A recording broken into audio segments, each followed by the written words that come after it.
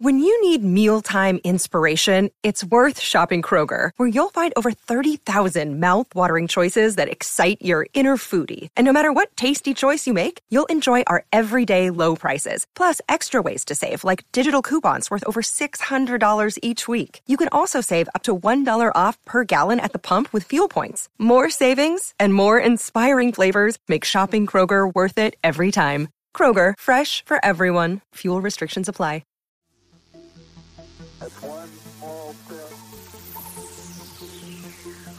Hello and welcome back to the Space News Pod, a daily podcast about space, science, and tech. I'm your host, Will Walden, and on this episode, I'm going to talk about the US and Japan and how they're going to be cooperating in the future. It's said that Japan will be sending astronauts into space. More importantly, they will be in cooperation with the United States to get Japanese astronauts to the lunar surface. So President Trump had a speech recently where he stated that the Prime Minister of Japan and himself talked about sending Japanese astronauts to the surface of the moon, along with U.S. astronauts. And if all works out well, we will be sending these astronauts back to the moon in 2024. This is all in a press conference that happened in Tokyo on May 27th. So they talked, they said, hey, we're going to go back to the moon. That's what our president said, President Donald Trump.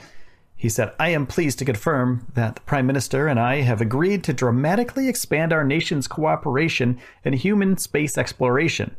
Japan will join our mission to send U.S. astronauts to space. We'll be going to the moon. We'll be going to Mars very soon. I'm very excited. Now, everything is cool until you get to the Mars part, which is we're not really going back to Mars very soon. The soonest we're going to go is in the 2030s. It's 10 years away. So that's kind of soon. Pretty close. The guy got pretty close. So anyway, there was a fact sheet that was released by the State Department that noted the two of them agreed on the importance of a sustained human presence on and around the moon. Building on its International Space Station experience, Japanese astronauts will strive to join American astronauts on the moon and destinations beyond. And since it's going to be such a quick turnaround to get to the moon, it's going to be difficult for the international partners to get up to speed to where NASA is. And it's going to be harder for them to get their components, get their elements in line in order to join us on the lunar surface. So it's going to be difficult for them, and they may not make it by 2024, but they may have technologies. They may not have people, but they may have technologies in the upcoming lunar launches. You know, it's one of those things where if you're going to be sending people to the lunar surface from a certain country, it's kind of like one of those, it's like a national pride kind of thing. We want the next person to be on the moon to be an American, right? To be an American woman. And if we want to send other people to the moon, people from other countries, maybe that's on the second mission for humans to go to the moon. And that's fine. Myself personally, send them all up at once if you can. You know, send a Japanese astronaut along with U.S. astronauts up to the surface of the moon and, you know, get us all up there at once. Show that it is an international partnership as opposed to beating the chest and showing that we are all, you know, we're number one. Though I do agree with NASA that we should go back to the moon as soon as possible. All right, I'm going to take a quick break, a little pause for the cause. And by the way, because of your guys' support, because of all of your support, I'm able to get a new microphone for the podcast because of all the support that you've shown me. And because these advertisements that I do, the revenue from that adds up over time. And I was able to purchase today, which the microphone will be here on Friday, but I just purchased it today, a brand new, much better microphone than the one that I have now.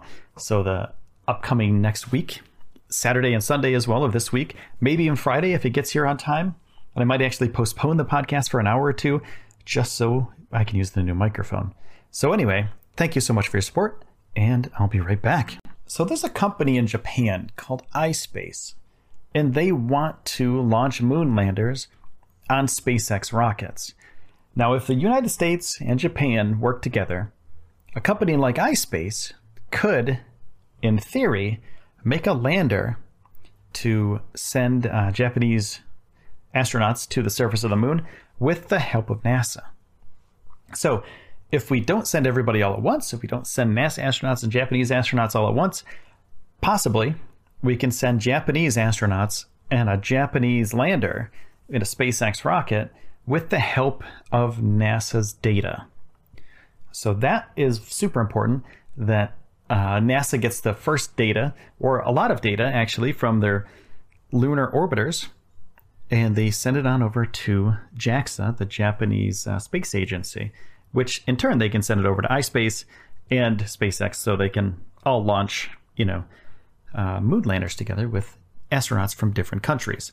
Another cool thing about this partnership is that the technologies that we use with, NASA launches and SpaceX launches, etc., to get humans to the surface of the moon, these technologies, these are things that we can build on. And something like the iSpace lunar lander, we can build on their technology to get human beings to the red planet Mars. And that's what this partnership is all about, because one nation can't do everything. They just don't have the money. The United States does have a bunch of money, right, set aside for this stuff.